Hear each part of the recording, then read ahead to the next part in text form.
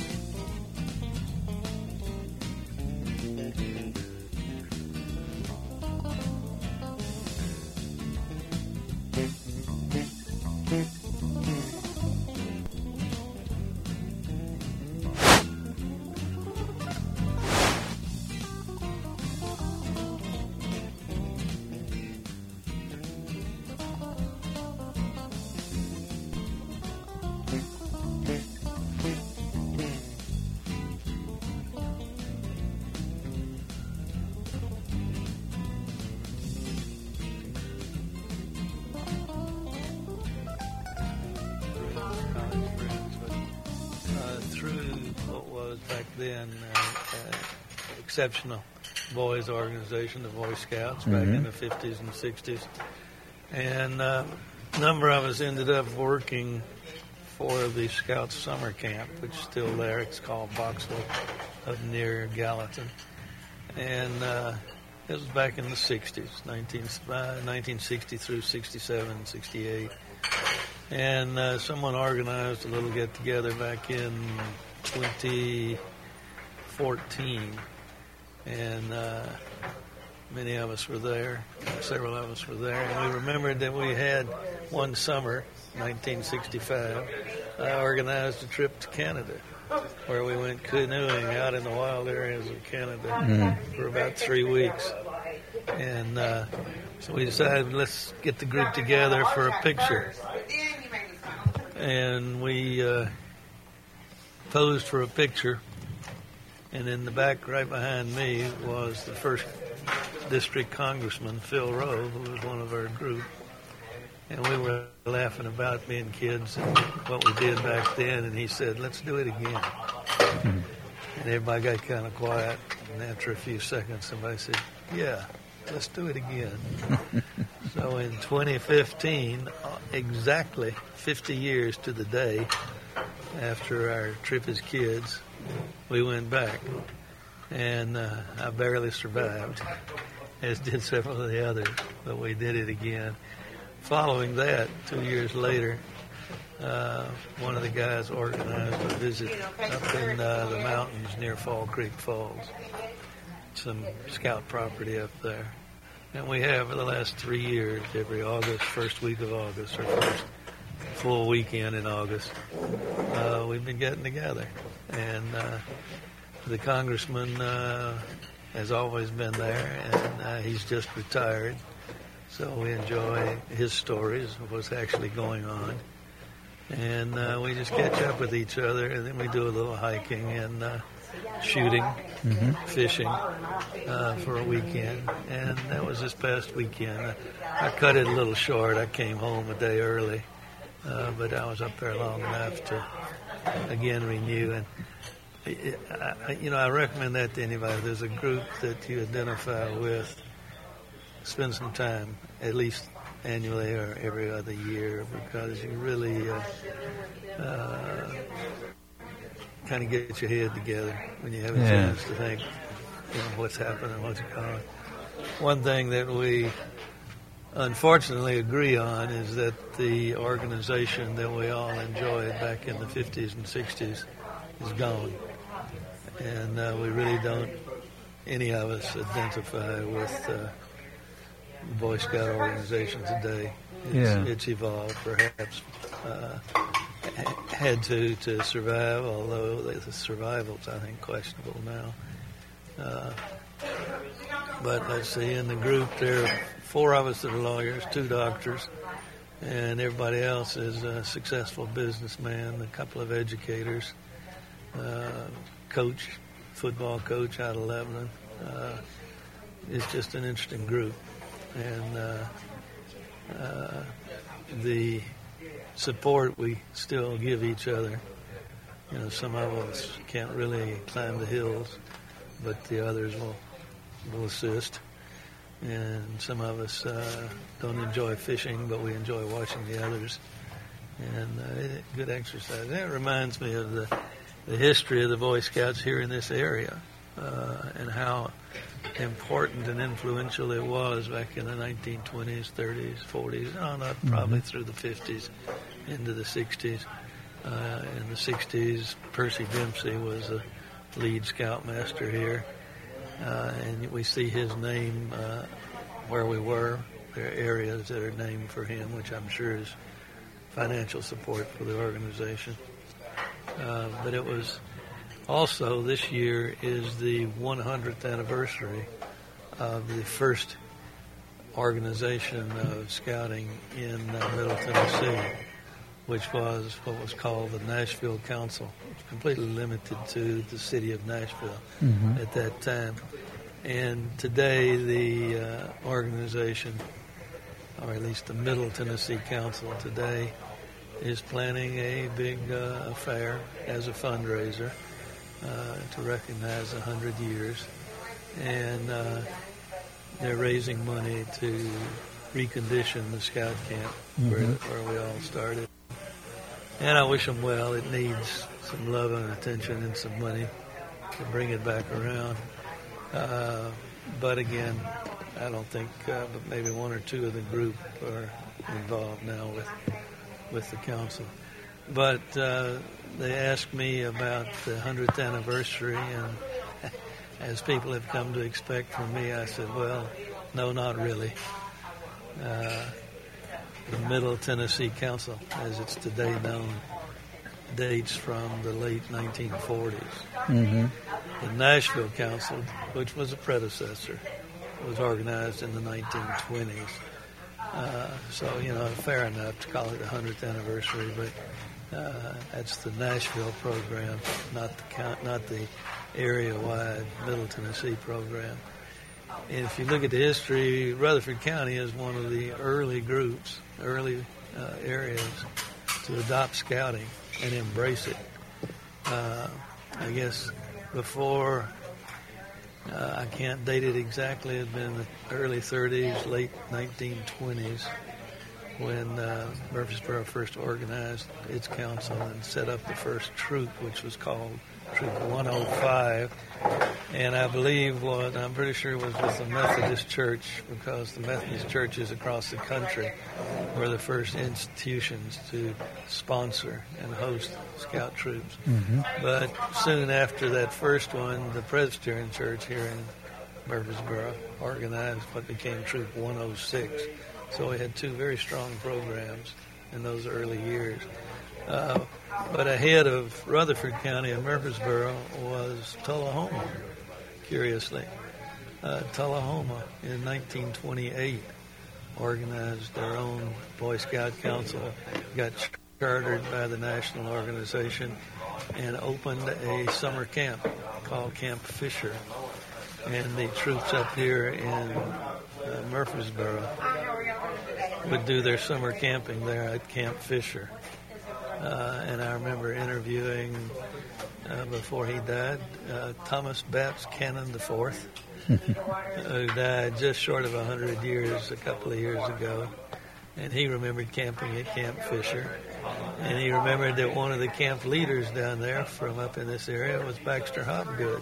Oh, my. Yeah, so Baxter would spend the school year in his role as an educator up here, but then would go on the payroll, which wasn't much, during the summers down at Camp Fisher, which was on the Duck River in Coffee County. The leaders of the program up here, though, believed and wanted to have their own camp partly for convenience, but partly so they could run the program as they thought it ought to be run. A fellow named Watson was the head of the Murfreesboro Power Company, the electric department, we call it now, just before we sold it. He was probably heading the board chairman for the Scouts in Rutherford County back in the 30s, and decided we needed a camp for the kids up in Rutherford County. And he scouted the county and picked out the best spot and approached a farmer out there. Farmer was out near the Browns Mill area. In fact, it was on the bank there at the mill. And wasn't Guy James, I'm sure. It was Guy James Sr. And he approached Guy James and said, we'd like to build a lodge and put up some smaller huts and use it during the summer as a Boy Scout summer camp. Guy James never missed a chance. He said, we can work that out, but I want you to extend the electric line out to the camp so I can use the electricity on my farm, and you'll, of course, have it for your lodge. And originally, Watson was the district man for the Tennessee Electric Power Company. That was the private utility that served this area until they were merged into the co-op in the 30s. That's another long story, the electricity wars. But he still was very influential in the area. And running the Murfreesboro Electric Department, he was able to accommodate Guy James. So Guy James got his electricity, and the Boy Scouts got their camp. When I talked to fellows who remembered going to the camp, they all remembered that the camp was called Camp Mullywatt. And none of us. How do you spell that? Mullywatt, and I actually saw references to Camp Mullywatt in the local newspaper. And but nobody could explain exactly why or even had anything more than speculation as to how it got that name. Apparently the kids started calling it that, and the authorities called it the Boy Scout Camp. So Mullywatt came to be the popular name. Since Watson was the one behind it, the Mullywatt might have some connection to his name, or it may just be some reference to electricity terminology. Yeah. But that's what it was called, and it continued to be all through the war years, the Boy Scout camp. In 1947-48, the Scouts were experiencing financial issues, and a decision was made to try to merge all of the local groups who were dealing directly with the National Council for authorization and such, to combine them into the Nashville Council. They changed the name of the Nashville Council to Middle Tennessee Council. What was interesting is there already was a Middle Tennessee Council. Murray County, Columbia, had its own scouting program, and they called their organization Middle Tennessee Council. So they merged the Nashville Council with that Columbia Council and kept the name that Columbia was using, the Middle Tennessee Council. Murfreesboro very quickly joined with the Nashville Council, and even before then had been using some of the resources out of Nashville. There was one strong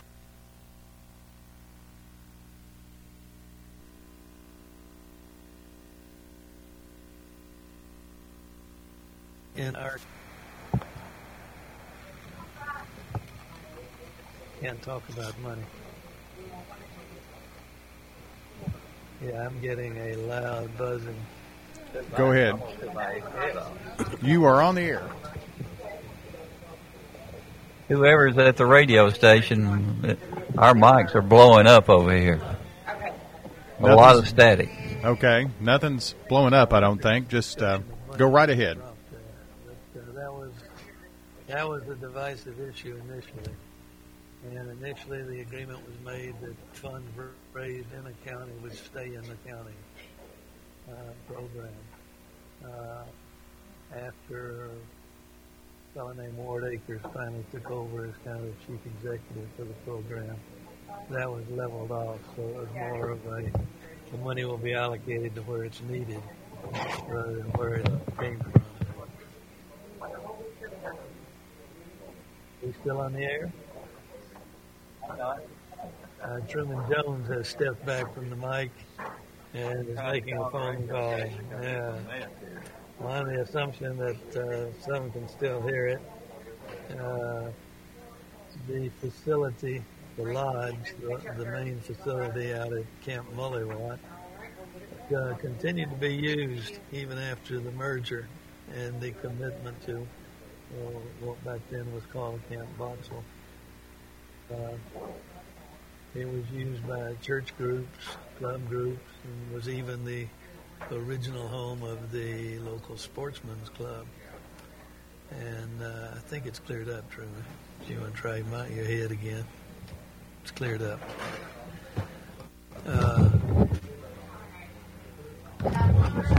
And we've talked to folks who remember going to church socials, gatherings, and different organizations at the lodge, as it was called.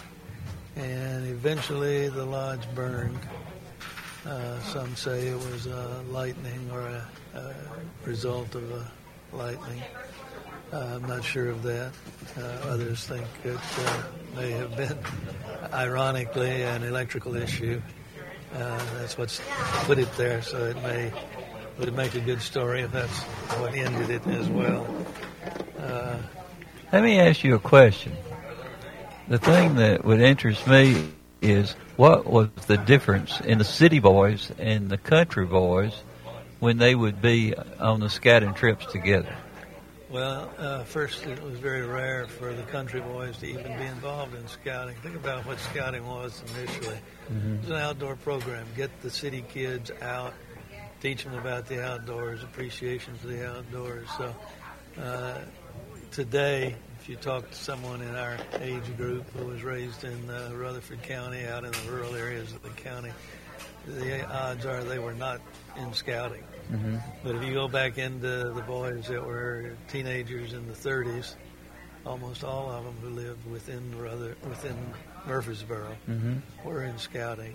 And I remember even in the 50s and 60s, there were very few really rural country boys in the program. Yeah.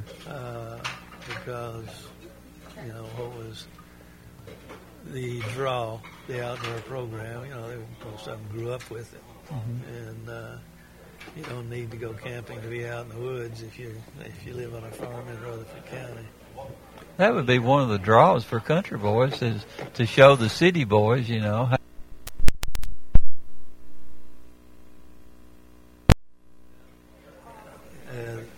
For those who have spent some time being raised in the country, you ain't got a whole lot of time. Building your duties. So you make a good point, or bring up a good point. It was really targeting the what we now would call inner city population. But today, one of the things I think is a mistake is the Boy Scouts tries to be everything to everybody. And so you've got programs that never touch on the outdoors. Mm-hmm. The ultimate objective of scouting then, and I hope now, is citizenship and leadership. But the method was always the outdoors. Yeah. Well, since I'm able to hear again, I am back, and I really have enjoyed the scouting information that you put forward here, because they've gotten such a bad name because of the media more than anything else. When there are a few bad things that are happening, that they run with. That's you. A little bit of calmness and education to what it really was about, and The media, if you go back into the files and read newspapers back, certainly before the war, but afterwards, the activity of the Scouts locally was front page. In fact, usually each of the troops had one older boy who was the scribe or the communications member, and they would write and report on whatever activity was going on, and frequently with a picture. And the newspaper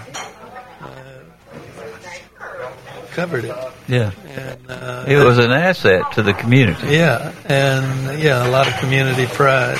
And you'd see the story of the last meeting and what the activity was and what's coming up, and then it'd be signed by the scout whose job it was to do that.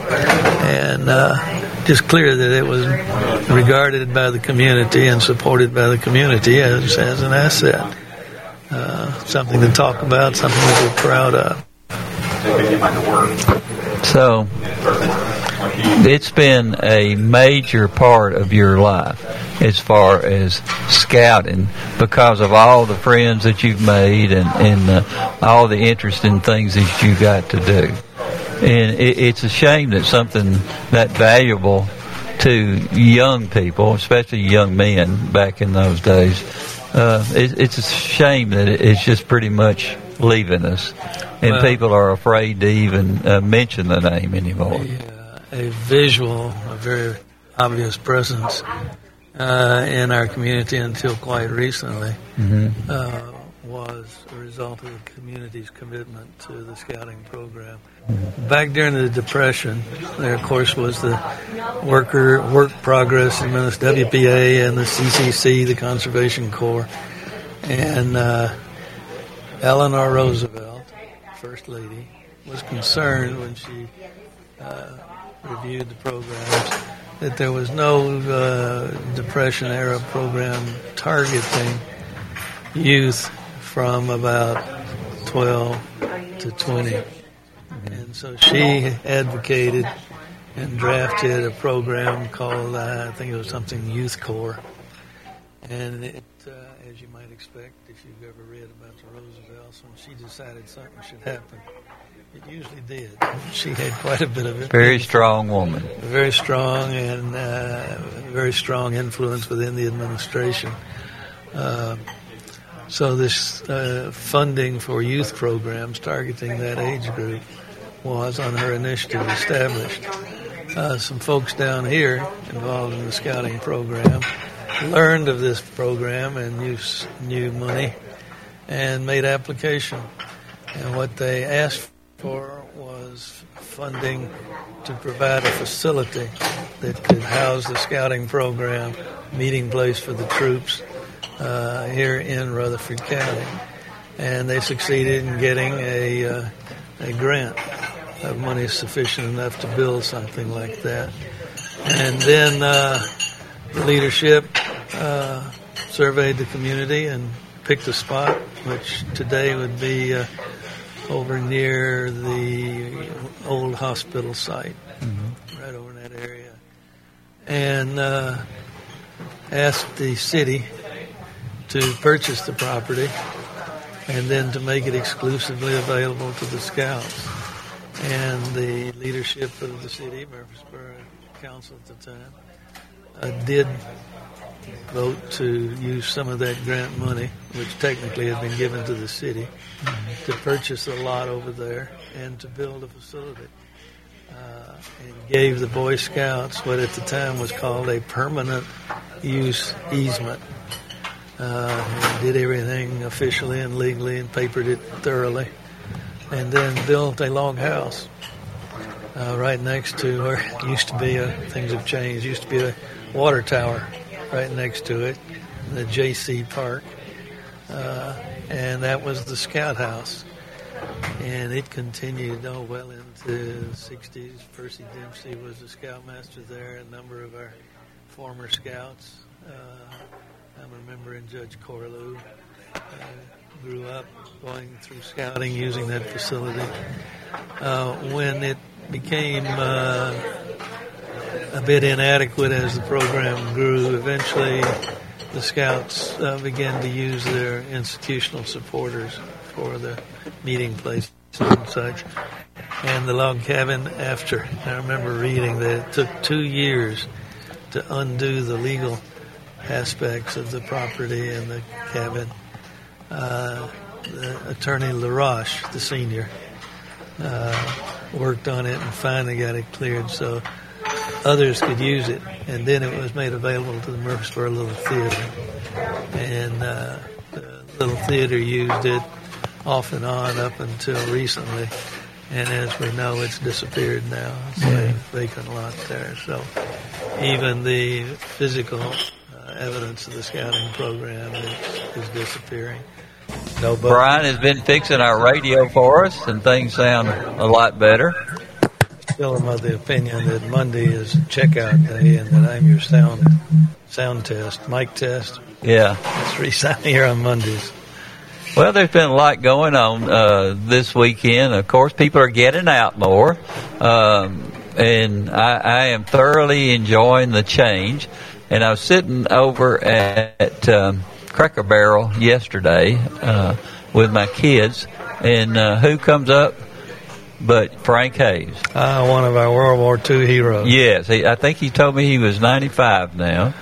And we were sitting out there just yakking away and having fun, and he was talking about all of the historical items that he had from World War II that he gave to the you and he went over there and gave them to the people at the courthouse. And it's part of the World War II memorial that they have, which is really, really special. And I saw Bill Allen, who is a retiree from Murfreesboro Electric, and they had a large picture of him in one of the magazines the other day. And about that same time I was reading that, I found out that letters had been sent to the retirees from Murfreesboro Electric, and some of their perks were being taken away. So I think maybe Murfreesboro Electric is you hear a phone going on. Do we have a caller? Well, evidently not. I hear a loud humming, buzzing. It sounds like a phone. It's one of your phones on the table. Okay. We'll grab the phone. Hello? So Truman's Bud Mitchell. Truman's cell phone comes across on the radio. Yeah, Percy.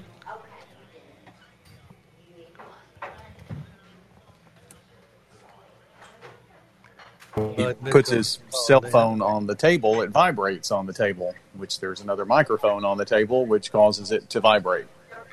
So I leave mine in the car. Well, that was Percy.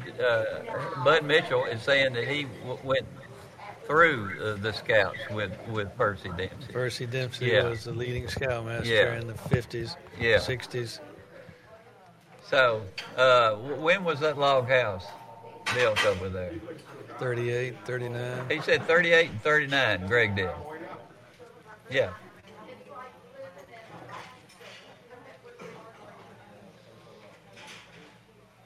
Yeah. He got dead air. Put Mitchell on so we can hear him. I'm getting a small grin from the sheriff. All right.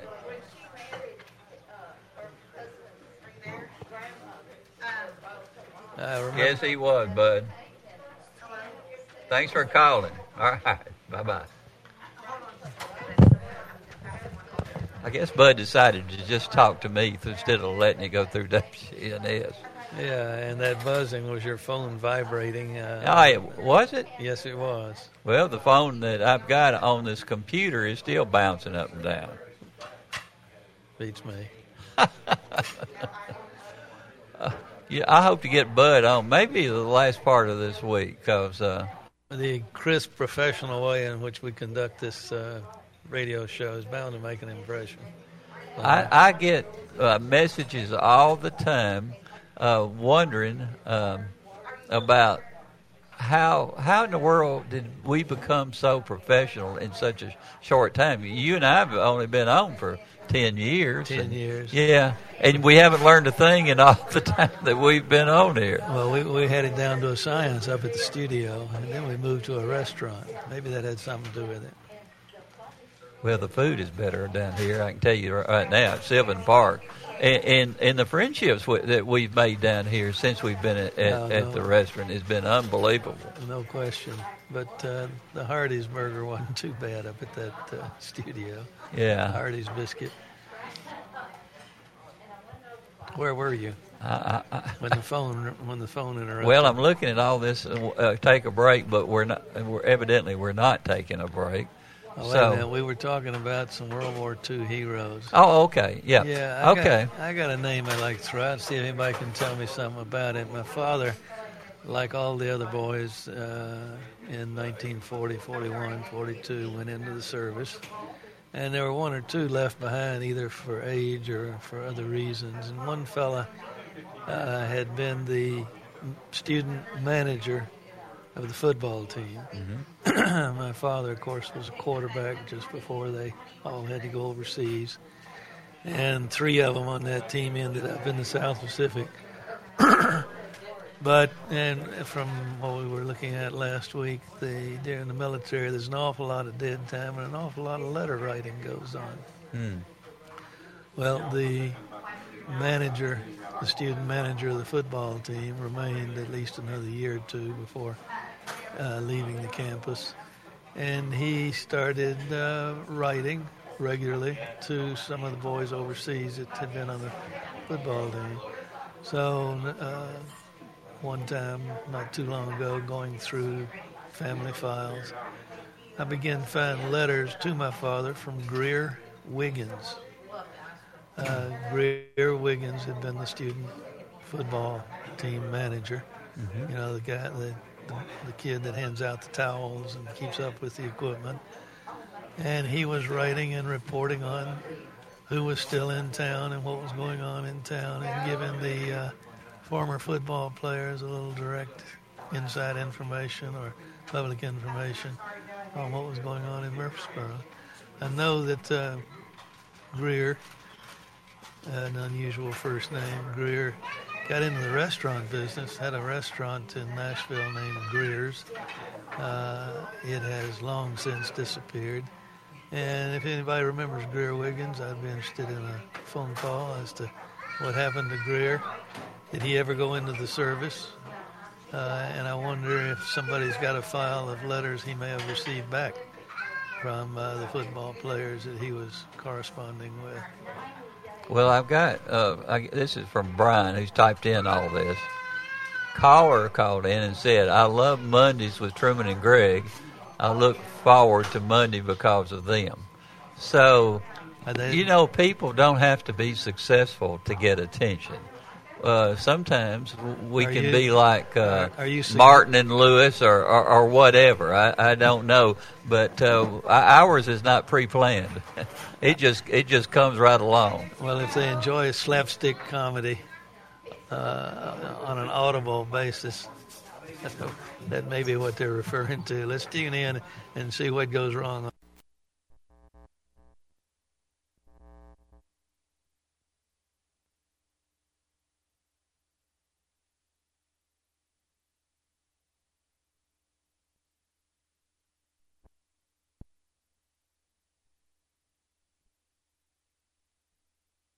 Because I can't imagine somebody making that decision without running it through the city council, but evidently it was. Well, if the sale transaction has been consummated, and I don't really know where it is, the city council doesn't have any direct control anymore. It's now part of the co-op, isn't it? I don't know. That's what he's working on. Yeah. Because, when they're informed, I mean, it's like a lightning bolt out of the sky, I guess, because I don't think anybody was prepared for that or it hadn't been brought up before. I'm trying to think who sent me the bill, the electric bill. Where did it come from the last time around? Well, I paid it, but I didn't even pay attention. Oh, that's right. You get bills from Murfreesboro Electric, or did, in Middle Tennessee Electric, because you own homes in Murfreesboro and out in the county. I do consume a little electricity in town, and of course the farm is a big electric operation. Why would your farm be more of an electric problem than that in the city? I didn't say problem. I said operation. I think the last time I counted, there were 12 buildings, and 3 pumps, all relying on electricity out on the farm. So it's a substantial consumer of electricity. Yeah, when you're on a farm, things are different. I noticed that you had your granddaughter working on an engine in the Volkswagen, and it was in front of the front part of the Volkswagen. Could you not find the engine? Working on the pressure controls for the windshield wiper. You know. And they're all by herself. Yeah, and they're in the front of the car. That was Miss Cora. Miss Cora. Miss Princess. Yeah, she has an advantage. She can actually crawl into under the hood and work from being on the spot there. Mm-hmm. That's the great thing about having a farm, isn't it? You learn how to take care of almost everything that's out there. Well, she's very much a little princess, very interested in her hair and her clothes, but she's also very much of a farm girl. She loves to go out and get under whatever my son's working on. Yeah. And seriously, they were working on the fueling system of the Volkswagen and also the old Chevrolet. And you have to crawl under the car to get to the tank and the gauge attachments. And she's under there learning it and messing with it. She's a special little girl. She really is. Right. Is anything going on at the farm these days? Here we go again.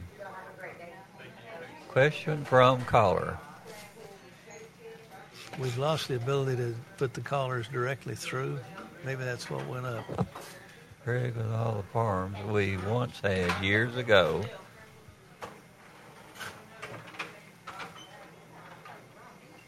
seeing a decrease in the farms today. Oh, dramatic. How many farms do we have today when compared to yesteryears, years ago? Well, I can't talk in real numbers of farms, but in certain areas it's very obvious.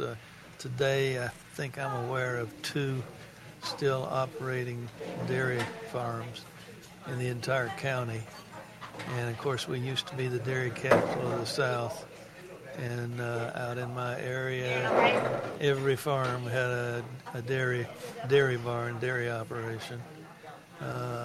Hundreds, I'm sure, of dairy operations back in as late as the 50s, on into the early 60s.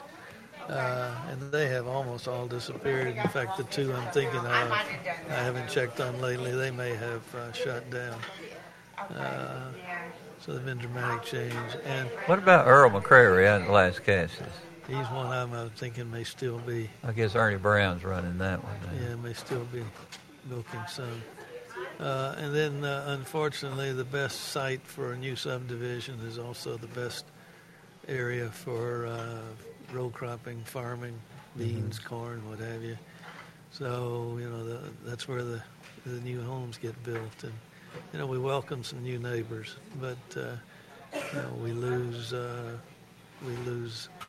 farmland, usually on the front end of growth like we've been experiencing. And you can tell now more and more they're building subdivisions in areas that were hardly even suitable for farming with the equipment and the technology today. You're kind of a picture of things gone by at your farm, because you're running a farm like it should be run, and you're growing. It's probably one of the prettiest farms in Rutherford County, simply because you make it that way. You put in a lot of work at your farm, and it kind of almost reminds me of days gone by, with the time spent as far as like we used to have to work many years ago. I mean, we would work hard with all the chores, but we wanted to. Am I ready to talk then? If you can get a word in, go ahead. But I am fascinated by the way that you have improved the farm. I mean, it was beautiful when you moved out there, but my goodness, what you've done. Point of view, my senior mentor, Quilla Bowman, former commissioner, school board member, was quick to point out that I was wasting some of the best pasture and hay property because I took the fields on the front that front on the Braidable Pike and essentially turned them into the front yard. We for a while I used to take hay off of it, but now we just mow it and plant trees and flowers and enjoy it. And he frequently would say, your best pasture is what you fenced off and not using anymore. So it depends on your point of view. Well, I tell you what, was he the one that talked you into that beautiful hedge in the very front of the house where you could sit there and just kind of enjoy the quietness of the day? No. That was one of the things he might have pointed out, that we were planting holly trees, which the cattle won't eat. Yeah. Holly bushes. Yes, we have recently changed that. The forsythia also bothered him because they spread so that you lose more and more of your pasture. But it's pretty, and we do enjoy just sitting and looking at that front area. We got about 30 acres now committed to a cattle herd, small cattle herd, and about 100 acres committed to soybeans. So we're still very much a farm, but that leaves about 30 to 40 acres that is not productive. I think it's beautiful what y'all do. Well, I'll pass that along. Next time someone asks why we're wasting it, I'll tell them, well, Truman said it's beautiful. Yeah. You've got the farm sectioned out for special things that you've had there on the farm over the years, and I've never seen so many flowers and different type of things that you improve, and that's a rare thing in today's world. My wife is very persuasive. I think I saw you. I was driving down Braidable Pike to put my trash in the recycling place, and I think I saw you on the tractor, if I'm not mistaken. And you were over as you face the house, you were over in that right-hand side, and you looked like you were kind of trapped underneath a tree. I don't recall being trapped. But if it was a small tractor, yeah. Yeah. Yeah, that's the garden plot. Yeah. And I mow around it just so we don't wade through tall grass to get to the garden. Yeah. It's a place that you can stay busy, isn't it? The farm is there's always something. Yeah. There's always something broken. There's always something needing attention. Yeah. And that's almost true of home ownership, but you can imagine multiply that by about 10. And you got what's going on at a farm. Yeah. Let's see, one topic that we have spoken about that I guess I should continue to give updates, and that's what's turned out to be a sensitive, controversial issue out at the Sam Davis Memorial Farm over there. And the question remains, why are we permitting a third party to tear down a old low-head dam that has not, to my knowledge, been an issue, in order to create what's called mitigation credits, which were then marketable for about $1.3 million. And as far as we can tell, none of that income is committed to the program support at the Sam Davis home. And probably half of it Let me ask you a question. How come someone else could get mitigation credits for something that relates to the Sam Davis property? Apparently there is pending or has been executed, I don't know, a contract between this third party and the Sam Davis board trustees, giving them the right to tear down the dam to generate mitigation credits. And I'm quoting the public notice that was put up. Removal of dam for the purpose of creating mitigation credits. Mitigation credits can be sold when there's been an environmental improvement, and then they're sold to another party which is going to do something detrimental to the environment. So we get a neutral result. So it's not really environmental improvement. It's working towards a neutral result and permitting certain pollution or diminution of stream flow or habitat removal to occur by improving it somewhere else. But it's a big deal if you're a developer. And we know that there are 4 private developments, subdivisions and such, that are buying these mitigation credits so they can interfere with the stream flow in exchange for buying the mitigation credits. Did the Sam Davis board agree to that?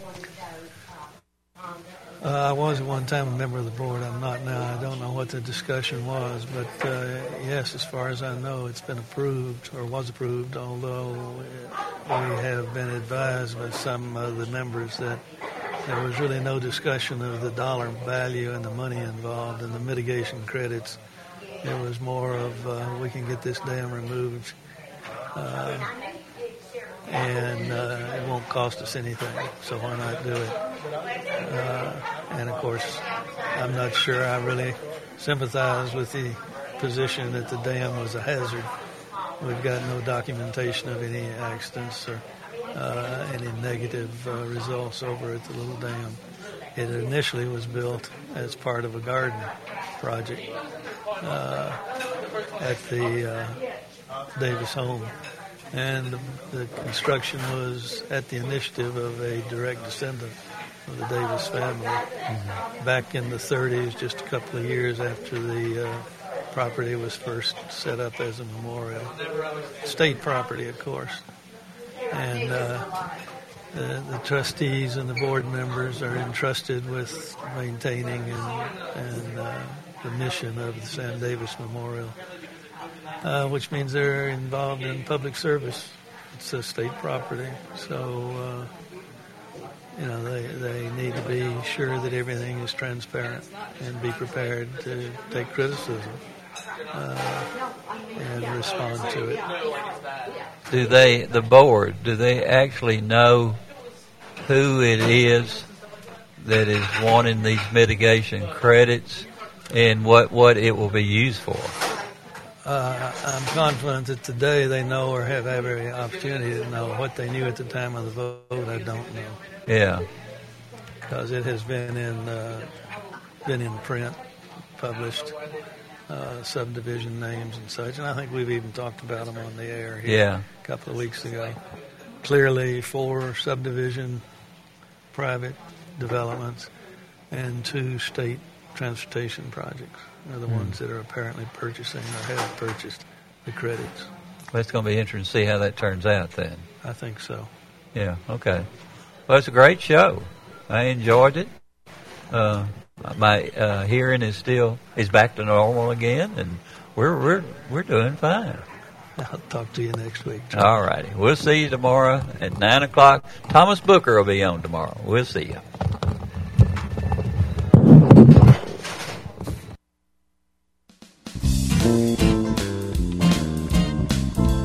From Sylvan Park Restaurant on Northwest Broad Street, it's The Truman Show on News Radio WGNS, FM 100.5, 101.9, AM 1450, and streaming online at WGNSradio.com. This portion of the show brought to you by MAPCO. How do you feel about 2 for $3 Lay's or Cheetos? What about regular M&Ms for only $1? These are just a handful of the sweet deals you'll find right now at MAPCO. You'll be surprised how they always have great deals for your everyday cravings. And don't forget to download their My Rewards mobile app to earn points toward items like ice-cold fountain drinks and even fuel. The app is available for both iPhones and Androids. Stop by and save at your local MAPCO today.